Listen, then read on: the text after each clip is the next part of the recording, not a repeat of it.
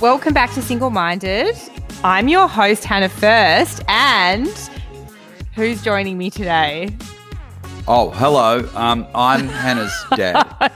Guest co-host. And I'm your co-host for today. Only for the intro. I wanted to get you on today, Dad, because I did an interview with a male dating coach and was getting his view on dating from a man's perspective because most of his clients are men. But before we get into that interview, I wanted to get your dating tips as my dad, and you know everything that goes on in my life. There's no secrets in our family. So I've heard you've got some tips for me. Is he just going to sit there silently, Mum, or is he going to say something? Let's go, Rob. Let's go. Well, Hannah, as an ardent single-minded fan, yeah, and really, I am the creative force behind it. I mean, you came up with the name. Of course, I'm never going to let that go that I made up the name. Never. Look, one thing listening to Single-Minded, I guess what I've realised is that having somebody in your life can be a good thing, but making the most out of your life, whatever that brings, is really just as important. So I think I've actually learned a lot. Good. Look, dating tips. Yes. Okay, so for me specifically. Well, look, you do remember it. When I was predisposed to sort of interfering more in your life. Yes. And bad plan. Anyone that's listening, bad plan. I had the idea that because I sensed that you were keen on dating and you'd been using various dating apps, swiping. Yep. That was going nowhere. Yep. So I thought, look, there must be a professional out there. You can hire a consultant for anything. And I thought, oh, look, we'll just see what's out there and see if there's any dating coaches that might be able to assist my daughter in the mating game. I did learn a little bit from that because I was on the internet having a look around, and one of them, I recall, I thought she was American and she was full of the gush and she had a YouTube channel and all the rest of it. And I must say that I did like what she said, and I'm sure people could find her again if they wanted to. And she said kind of words to the effect that when you walk into a room, you've got to get your antennas up, you've got to look around, you've got to smile, you've got to make eye contact, yep, and basically just be available.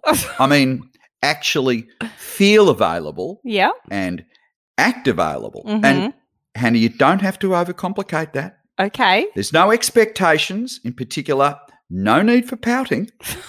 Just really a friendly, open gaze. Yes. That's enough. That will do. Now, just for some context, Mum and I forced Dad to take photos of us for the gram, and he says 10 times, Hannah, stop pouting. So that is where that comes from. Yes. Well, it's interesting because she says, when you walk into a room, right? Yeah. I was thinking about that because maybe your generation just doesn't walk into enough rooms. That's true. Seriously, so true. And I'm talking about real physical rooms because Yes. when you guys talk about chat rooms, it actually is a virtual thing. So my advice is stop being virtual, and actually that's all of you. And I mean, really, you're doing no one any good. And well, actually, you're kind of like depriving other needy people of your company. Now, I don't mean that in a mean way, by the way. No, I love it. No, we're all needy, right? Yeah. I mean, we're all needy. Oh, Everyone is. I know you and Mum are very needy. I am well aware of your neediness for each other. Yes, we are spoken of as codependent. Yes. We are in the bubble. And we did meet at a party. He gate crashed. Yep. It is true. Also, I walked into You a room. walked into a room that you weren't even invited to. You walked into a room. I wasn't even invited, but in my day, if you had a slab of beer under your arm, you were pretty much welcome anywhere. Mm-hmm. Yes, I did walk into the room, and may I say your mother was making herself very available that night. Sadly, at the end of the evening, not with me, but nevertheless, things worked out for the best.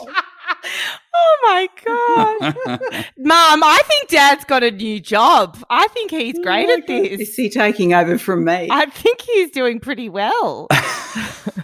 Any other tips, Rob? Well, look, I just like that as a tip. I mean, I'd like the people to know that it's not a joke. You really did try to. You said you would pay for me to see a dating coach. I was, yeah. That's how dire the situation was. You thought it was at that point. But now you've changed your mindset since you've started come around listening. to the realisation that... Well, no, I've just come around to the realisation, and I've listened to quite a bit of the commentary and the people that you've had on, and I think that moving the focus away from that being a priority is something everybody should be doing. Mm-hmm. I hear you've been actually asked on a second date now. Yes. Is that true? Yes, it is true.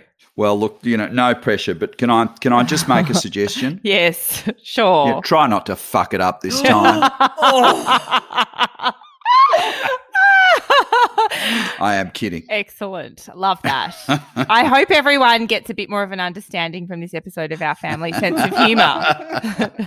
All right, well, we will get into the interview and Linda and I will be back to discuss it after.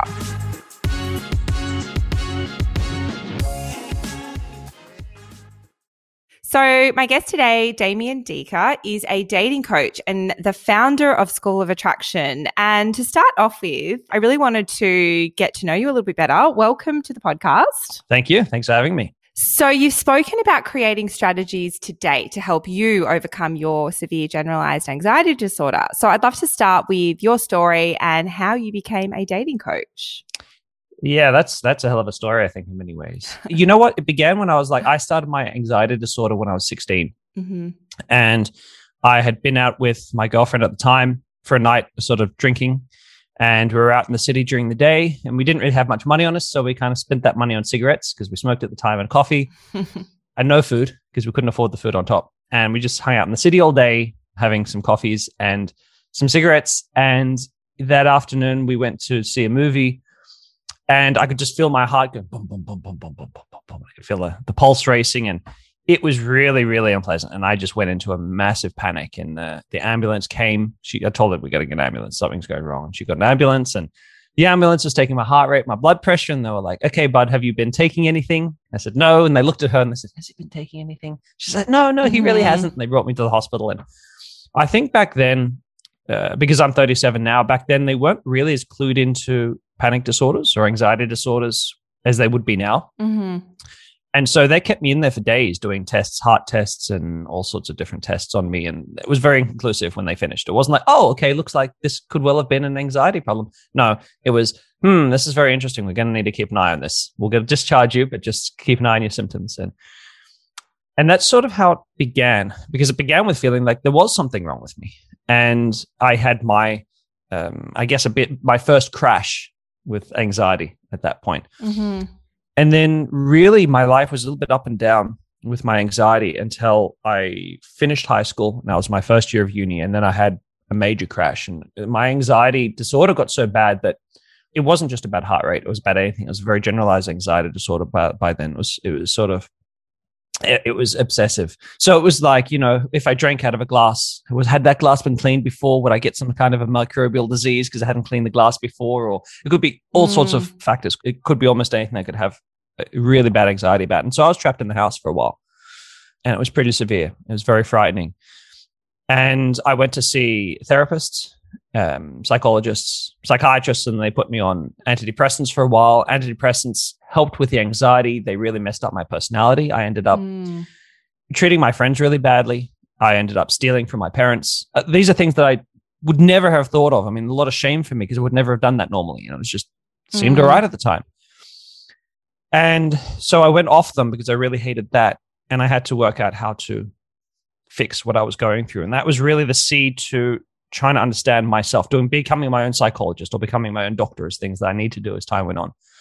And I'm not sure if this is what you're shooting for, but really for me, some of the huge factors to my anxiety were exercise was a huge one and meditation was a really huge one. And the type of therapy that really ended up working the best was acceptance commitment therapy.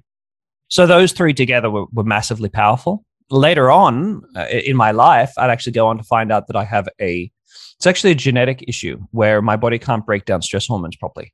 And so if stress levels get too high, my body cascades into a really unhealthy, because it's not just my stress hormones that go up. So things like my serotonin goes through the roof and other things really unhealthily. So that's why the doctors were so concerned, because my serotonin was so high. They don't know that, but that makes my blood pressure super high and it doesn't go down.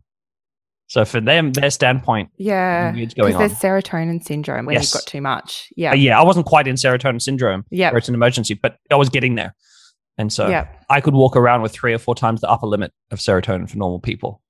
So that was that journey. And then as I began to go back into normal life, my self-confidence was crushed. That girl that and we had split up. My confidence with women was really at a rock bottom. And the first thing that I did was get involved in men's work, which you may have heard before. It's sort of following the footsteps of people like David Data and this kind of work. And that was truly transformational for me, because it wasn't about my confidence with women. It was more about my confidence in myself as a man and who I was and how I related to women. Because I had resentment towards my ex for leaving me, abandoning me, as I saw it when I had all this anxiety. I mean, the poor girl was just a late teenager. How could she know how to manage that? But I had a lot of resentment.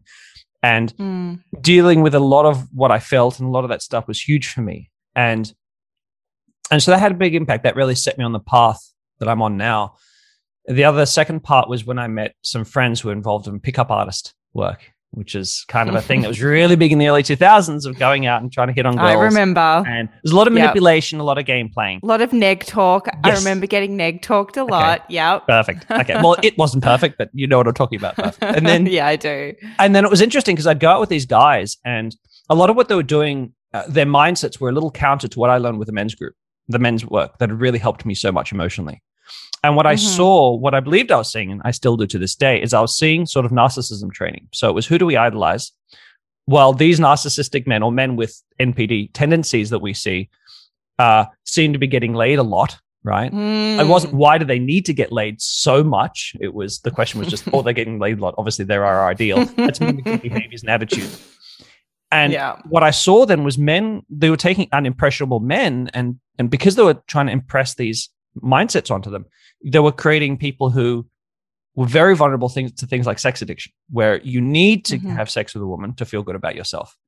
You don't feel great otherwise. So you crash out, and then you're like, oh, I need my next hit. Oh, let's find another woman. Bam. Oh, I crashed out. Really. And that's what I saw. And that was the inspiration originally for getting involved in dating coaching, because the men's work, I feel, helped me so much. I wish I could have brought that to these men's lives, or at least the psychology, the philosophies around your relationship to women and around your relationship to yourself, and what builds self-esteem is more, you can't have high self-esteem and treat others badly. It's anathema. And so a lot of these things that I realized, I wish I could bring that. And that was the long answer to your simple question. So you do specialize in helping men date. Yes. Are there some like key themes that you have seen with your clients? Yeah, there are. I mean, the biggest theme that often men aren't aware is, obviously the men who come to me are not the ones who are overconfident and a little bit sleazy. They're not the men who I end up working with. I am ending up working with the men who are good guys, but just aren't great at putting themselves out there and making themselves known. So women don't even know their existence frequently. And one of the big themes for me is self-value. So a man sees a woman across the room. He's got plenty to offer in general. Good guy. But he doesn't feel like he's bringing anything in value and just doesn't want to even interrupt her conversation. And what I say to the guy is, look, if we change the scenario and I gave you a small briefcase with, let's say, $100,000, and your job was just to walk over to her and say, hey, I think you're really pretty and I want you to have this $100,000. Would that be more or less fear than you're feeling right now? And the guy's like, well, less fear, because it's obvious I'm giving her money, right? And that's all you got to do. You just got to walk away. And I'd say to him, and that's the problem, because you have no qualms about interrupting her if you can give her $100,000, but you don't think you're worth interrupting her for. There's that sense of self-value. We often talk about the term of entitlement as being a negative thing, because it can be over-entitled, your attitudes, but you can also be under-entitled. When you feel like, I don't have anything to offer. And clearly this guy's like worked hard in his life and he's a good person and he's got these things to offer, and women actually would want to meet someone like him, and he just doesn't do it because he's too worried about how he's going to come across. And I think that's a big one, is the self-worth that men carry. And the other theme that we come across is, of course, is men see sleazy guys and are so afraid of being like that, they hold back. Yep. And then the last theme I come across a lot is being too nice that you have no boundaries, which is another trap a lot of the men who come to me fall into. Is they're too eager to make sure that she is happy and pleased, and that makes women not see him. Women tend to lose a bit of respect, but also that it takes away from the something. There's an edge there that then is missing, and so he often then falls into a friend area rather than a potential partner area. Yes, friend zoned. Yeah, exactly. What about, is there anything around rejection and fear of rejection? Yes. Because I guess that's something that me and my friends would probably talk about. It's a huge one. It is a really, really, really big one. And the crazy part about it, the surprising thing about it for a lot of men is if you approach a woman and you actually do it genuinely, in other words, you're not trying to play a game or do anything weird, 90% of the time, women are actually pretty friendly. Mm-hmm. It's rare that women are actually really mean to guys who approach.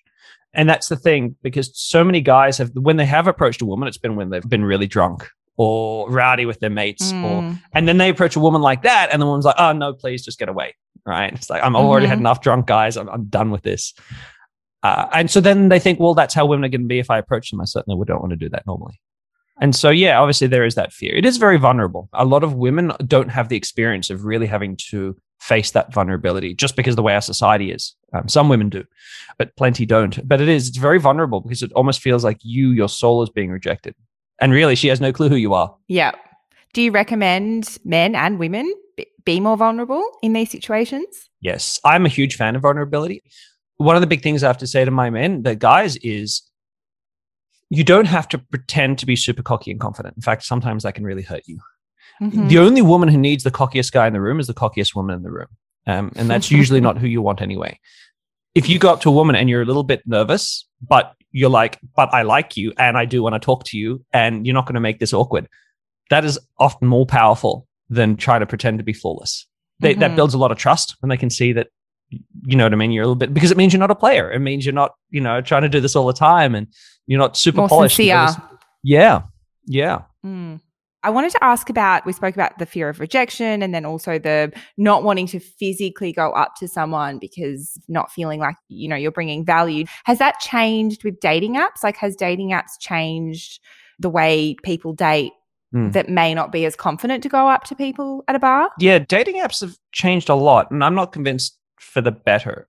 See, dating apps have created this perception of abundance for men and women, but it's always been a bit of a fake perception. You have this idea that, well, there's plenty more people that I can talk to if I want to. So if this doesn't work out even in the slightest, I can just move on easily. Mm-hmm. It's created this really strange. It's also created a lot more of a flippant attitude because it's almost like an unfortunate downward spiral where you get some guys being really flippant in their attitude towards women and some women being really flippant in their attitude towards guys, really flaky, really unreliable.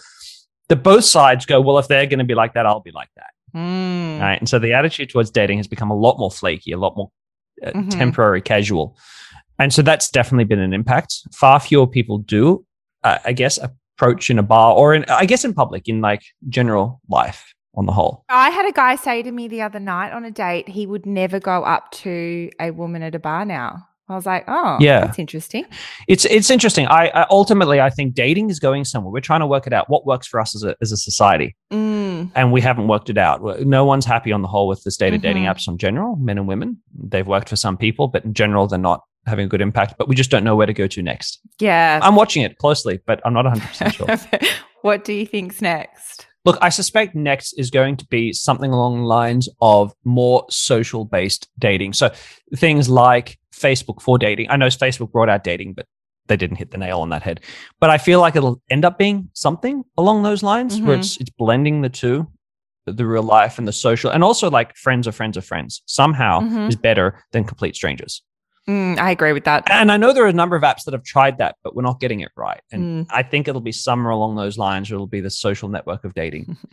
What can single women learn from single men? Are our struggles in dating the same? And I have this theory that like we need to have a bit more empathy for each other because sometimes it feels like we're against each other. Like, oh my God, all men on dating apps are shit. Or all women are, you know what I mean? So we're kind of against each other, but are we just dealing with the same thing? I mean, I'm a huge advocate of being more empathetic towards the other side. So when I do my YouTube channel is geared mostly towards men, and I'm forever doing videos trying to say, hey, this is how this feels from a woman's perspective.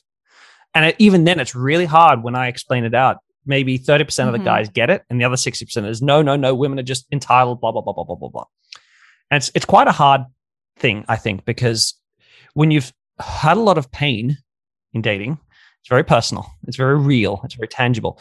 And then what you want to do is blame. That's how we deal with pain often. It's like, it's you, and it's very hard to feel empathy in that moment. So I don't judge, but yes, I agree with you completely. Empathy is a huge part of it. There is a bit of a, the stale old term, which is battle of the sexes, but there is a little bit of that, and a lot of it comes because people aren't that great at communicating either. Men and women, essentially, we have a lot of the same feelings. So I'm definitely an advocate of we are more the same than different, and there are definitely differences.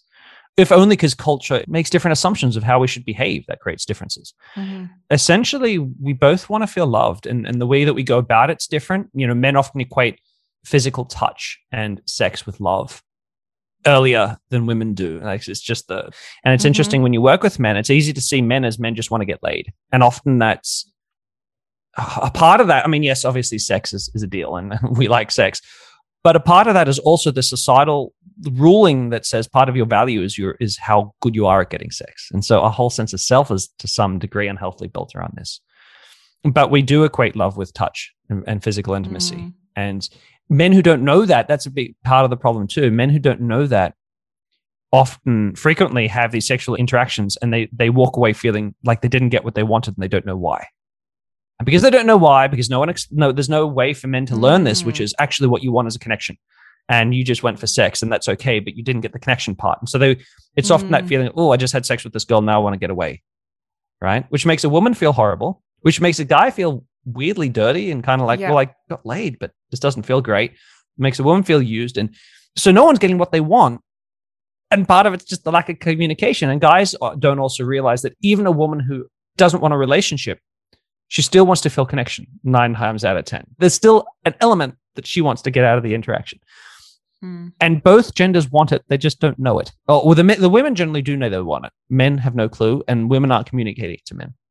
And so, yeah, I'm a big one on communication. I often joke that any romantic comedy you watch would have absolutely no plot line if people could communicate properly. Yes, that's true. Very true.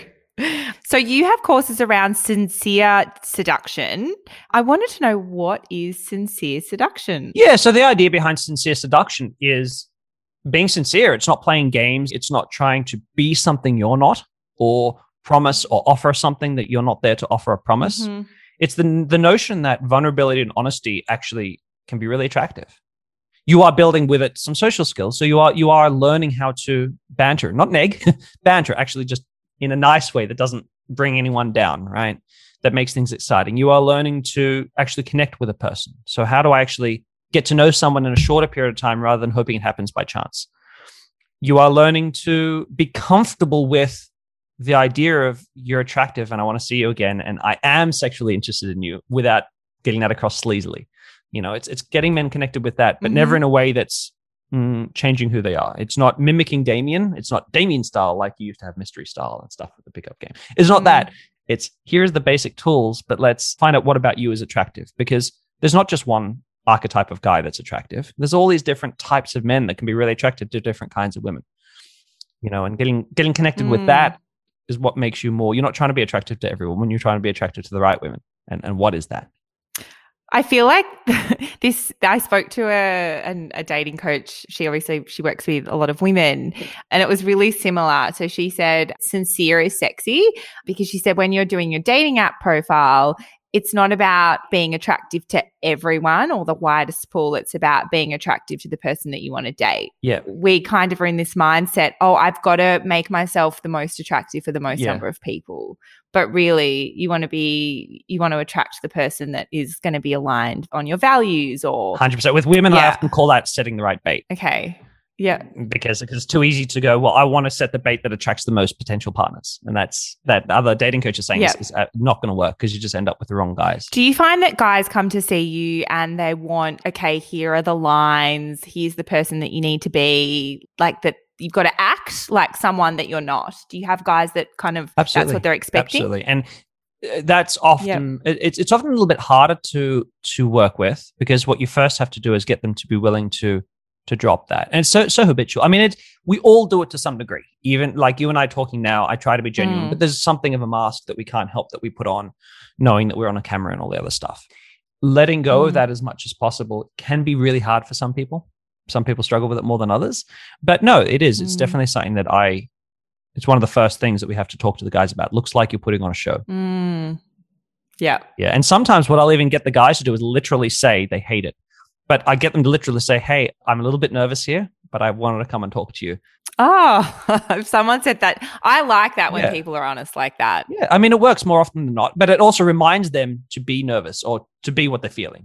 You know what I mean? So from all of, I guess, the dating advice that you give and your YouTube videos and your courses, I'd like to know, if you can choose one, what's your number one dating tip for both sexes, men and women? What are we all stuffing up? Okay. This is the biggest. I think it's one of the biggest. We attract a reflection of what's happening for us internally. If you want, man or woman, if you are feeling like you're just not meeting the kind of partner that you want to meet, it's not that you don't deserve that partner. It's that often whatever's happening for you internally is at the wrong space. And often we don't realize it, but we just magically meet people who reflect what's happening for us. And it's not magic. It's just we are attractive to our mirror opposite. And we create these dynamics with people. And if we work on our internal stuff, our inner child stuff, kind of our shadow stuff, our relationship to ourselves and our parents, if we work on that stuff, very often we find we just have better quality partners and friends in our lives. And that's, I think, one of the biggest ones, because that's a harder one to swallow, because we often think, oh, if we just met the right person, it would be sweet. But often the reason we're not is because of what's happening for us inside. I love that. I'm really glad that you chose that. That's what I'm definitely all about that. Well, that was all the questions that I had today. Thank you so much for joining me. This was a pleasure. Thank you so much for having me.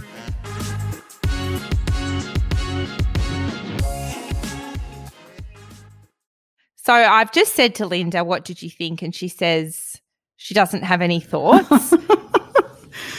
I'm still getting over your father's bit. It's 10:30 at night, so it's way, way past Linda's bedtime. Hey, just a tip, because you know how you love Aldi. Yeah. I've just been to a friend's for dinner. They served the most delicious little, what do you call them, layered potato. Scalloped potato. Yes, but they're in little rounds. They come from the frozen section of Aldi. No, Aldi has everything, honestly. Amazing. What I did want to say was the reason that I wanted to get this dating coach on was because I have a theory, and let me know what you think about my theory. So I feel like we are, men and women, we're all having a shit time online dating. Well, most of us are, because it's not normal. Like, it's not a normal world to live in where you have thousands and thousands and thousands of options and you are trying to give your attention to all these people. And so naturally, you know, people don't probably act in the same way that they would act if they met someone at a bar, or if someone came up to them in the park, or whatever the situation is. I don't think that you're getting the best version of that person on a dating app. I liked what he had to say, that next there might be a more social-based dating, like Facebook for dating. I thought that was a great idea. Maybe you could start that. I actually wanted to start an app for single-minded girls, so that girls over a certain age who are still single can connect with other women that feel the same way. Anyway, that's for another time. But that's my theory. And I feel like men and women both are blaming, well, I feel that I do this, where we're blaming the other sex for all of our problems online dating. So it's like men are so shit, so it's their fault that I'm having a bad time. And then men are saying about women, oh my God, the same thing. And so I feel like all of our struggles are the same. And I think that what I've learned from this interview and this episode was that we all need to have a little bit more compassion for each other. So just to give you an example, I had a guy that cancelled on a date. It was a Sunday and he cancelled on the day and then he never rescheduled. And then he kept messaging me on Instagram and I just was like, you know what? He's not going to reschedule. You cut him off already at the knees. No, well, I just was like, he's not serious about going on a date. I'm not interested in just general chit chat. After the first couple of messages after that, I just stopped responding. And then he responds to another story today and he says something like, I think I put a meme up, like a meme about being single for so long. And he wrote back, the reason you've been single for so long is you never respond to me or something stupid. Anyway, I think he was just trying to be funny and reconnect. Anyway, yes. I am just like, you're not serious. But then I was like, you know what? I was like, this is the world of online dating. There's too many choices and we're really non-committal and we're really flaky. I've been really flaky in the past because I'm overwhelmed by choice. It's like going on to Amazon or The Iconic because there's too much on there. Yes. It's not personalized. How do you find what you need? You are so right. 3 pages of online shopping and you're done. So it's the same. Yeah, and so none of us are probably giving enough people a chance and we write people off so quickly, not knowing that we probably all feel the same. The lesson that I got from this episode was I decided, yes, this guy has annoyed the shit out of me with all of that, but I'm like, he's asked again. He's actually put himself out there again, even though it was in a bad way. Like it wasn't what I thought was the way I wanted him to rectify the situation. But I've decided I'll give him a chance. What have I always said to you? It takes a very long time to get to know somebody. Well, this is where we disagree, Linda, because I believe in giving people second chances because I fuck up a lot and I think that we're human and we make mistakes. So I do believe in that. The one thing I don't believe in is if there is no chemistry on the first date, it's a no and I will not. Okay. I have to have just a little bit, just a tiny little bit of chemistry. Well, yes. Has to be some animal magnetism. Thank you. All right. Totally with you, sister. Well, was there the animal magnetism when you and Dad met? Because according to him, you were with someone else. No, not on the night. I had eyes for someone else and they were aqua eyes because I had aqua contact lenses in. Yes. Believe it or not, in the day. And she was actually, you were wearing a bright aqua taffeta dress from memory with frills. Oh, my God, I was not. Yes, that was my 21st. Oh, that was the 21st. Jeez, not on my 25th. I had a very tight sort of striped, black and white striped suit. Right. I was loving myself in that. Yeah, I'm sure you were. Yeah. Anyway, that's all the time that we have today. I just wanted to remind everyone the best way that you can support this podcast is to share it on Instagram with your friends and to tag Single Minded Pod. And then also don't forget to send in your dating stories. You can DM me at Hannah First and we will see you here next week. See you next week.